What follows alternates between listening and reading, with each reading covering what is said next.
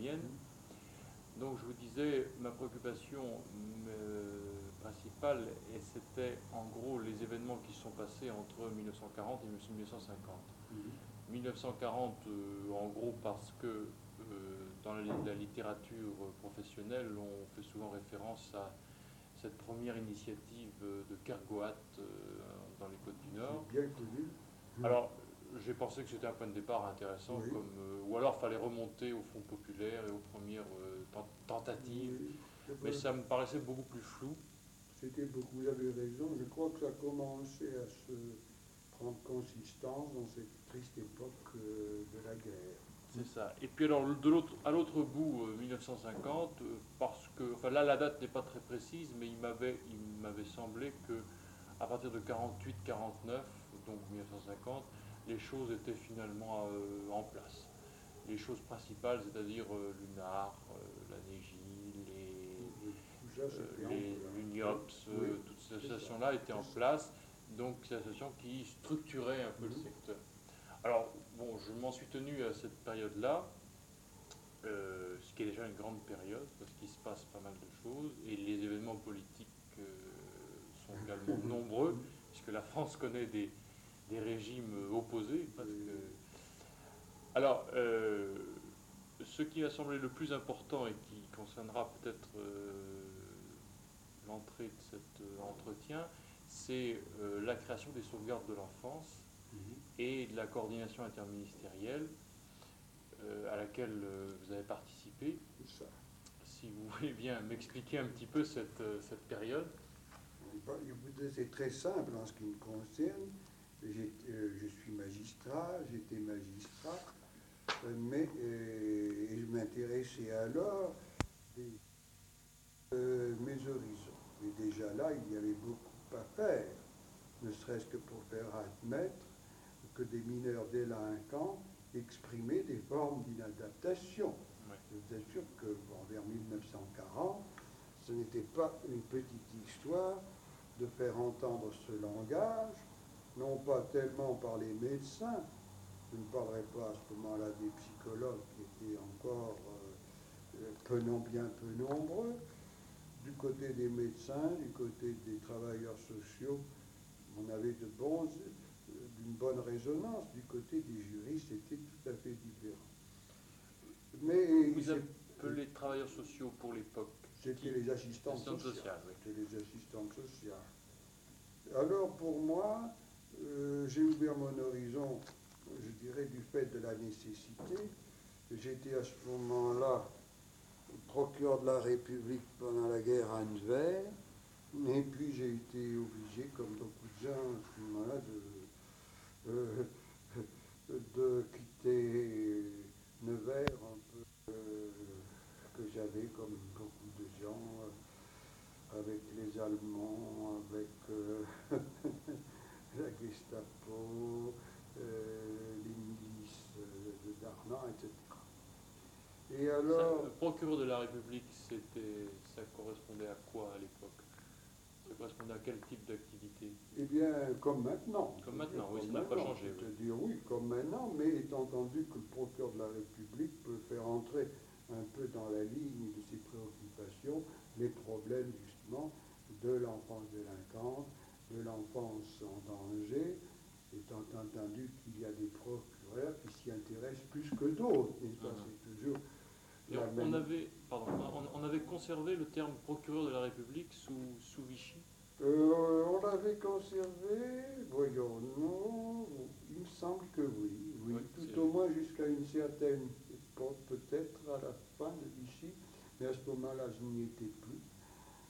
Peut-être on a parlé de procureur de l'État. Cependant, je crois qu'on a toujours conservé le terme dans les textes de procureur de la République. Enfin, c'est une mais il me semble qu'on a toujours conservé quand même la chose. Alors, je suis venu à Paris, et à ce moment-là, on m'a proposé d'assurer une liaison entre le ministère de la santé publique et celui de la justice.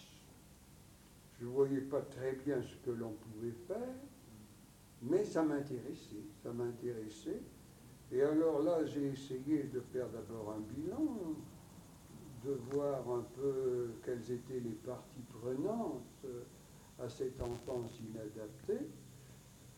Et j'ai trouvé comme partie prenante, évidemment, numéro un, la santé publique, la justice pour les mineurs délinquants, les mineurs en danger, en gros c'était ça, et l'éducation nationale aussi pour tous les mineurs présentant au cours de leur scolarité des déficits intellectuels ou des difficultés de caractère. Déficit intellectuel, à quoi correspondait ce que l'éducation nationale appelait alors les classes de perfectionnement, les écoles de perfectionnement, mais étant entendu que ces classes et écoles recevaient tout autant des enfants, on disait à ce moment-là, caractériels, ayant des troubles donc de caractère, que des déficients intellectuels. Et alors, évidemment, il n'y avait pas entre eux, n'est-ce pas? Il y avait la justice, l'éducation nationale, la santé publique, mais enfin, en général, ils s'ignoraient. Et d'autre part, ce qui était non moins frappant, c'est qu'autour de ces activités relevant de certaines administrations, celles que je viens de nommer, il y avait tout un ensemble d'organismes privés aptes à recevoir, à côté de quelques institutions publiques, mais les autres étaient des institutions privées, relevant en général, on disait, d'associations de la loi de 1901, et tout ça, c'était dans le plus grand désordre, même un désordre indescriptible, qui tenait en partie à l'état de guerre, bien sûr, dans lequel on se trouvait, mais qui tenait aussi au fait que tous les problèmes de l'enfance inadaptée n'avaient jamais été structurés ou l'avaient été d'une façon extrêmement partielle. Alors... Est-ce que... Attendez, je m'excuse de vous arrêter. Les problèmes de l'enfance inadaptée n'ont jamais été structurés. Qu'est-ce qui avait été fait? Qu'est-ce que vous saviez avoir été fait au préalable? Eh bien, avant 1939, eh bien, sur le plan de la justice, il y avait une loi, la loi de 1912 concernant les mineurs délinquants, qui était une loi tout à fait vétuste, où on avait bien institué des tribunaux pour enfants, mais sans spécialiser les juges.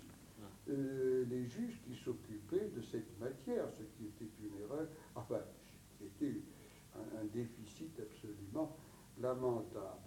D'un autre côté, à la justice, on s'occupait bien d'enfants en danger, mais avec une législation tellement mal fagotée que très souvent, pour s'occuper de l'enfant, il fallait déchoir les parents de ce qu'on appelait la puissance paternelle, ce qui était évidemment particulièrement cruel et pour les parents et pour les enfants. Voilà pour la justice.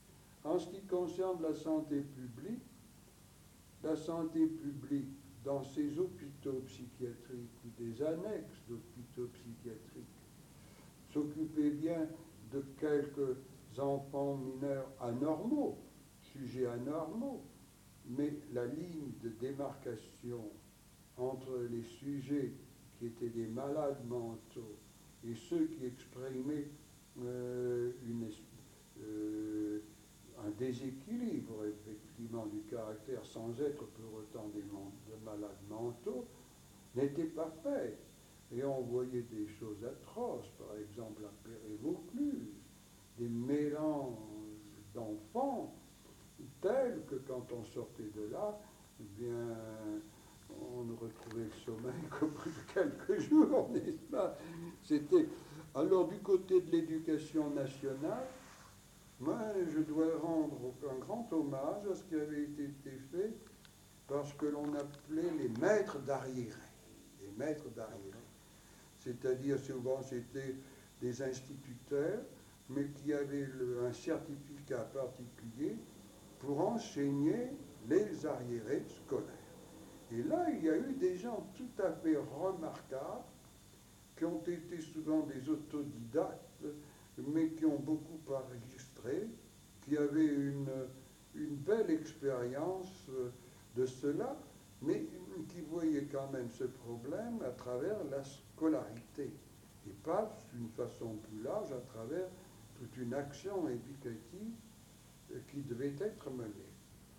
Et d'autre part, l'éducation nationale était au fond une sorte d'État dans l'État. Elle ne voulait pas frayer avec les autres administrations, tout au moins mal, du fait que la santé publique, c'était encore à ce moment-là un ministère très jeune et qui n'avait pas encore de tradition. La justice, ça effrayait un peu les gens, et l'éducation nationale faisait donc assez cavalier seul. Il y a peut-être aussi quelques raisons politiques. Politique, peut-être. Le radical socialisme de l'éducation nationale. C'est-à-dire l'éducation nationale était indiscutablement d'une orientation peut-être plus radicale, si vous voulez, ou socialiste, que la santé publique, qui avait été cependant créée, la santé publique, par le Front commun, n'est-ce pas? Mais vous comprenez, le personnel de la santé publique avait été fait à ce moment-là de briques et de broc, n'est-ce pas? C'était un ministère qui se cherchait. Alors il y avait ça. D'un autre côté, il y avait une chose curieuse qui avait été faite par le gouvernement de Vichy. On avait distribué des fonds à deux associations qui s'étaient constituées, l'une à Montpellier et l'autre à Toulouse, et qui ont été le point de départ des associations de sauvegarde. Au fond, l'idée était dans l'air à ce moment-là, avec beaucoup de paternalisme, mais l'idée était, on voulait quand même arriver à coordonner les efforts. Alors, ça m'intéresse beaucoup ce que vous dites, parce que c'est effectivement là où ça démarre. Toulouse, c'était l'abbé Plaquevent, Montpellier, le professeur Lafont. C'est ça. Bon. Est-ce que... Alors, j'ai eu le point de vue du professeur Lafont, Oui.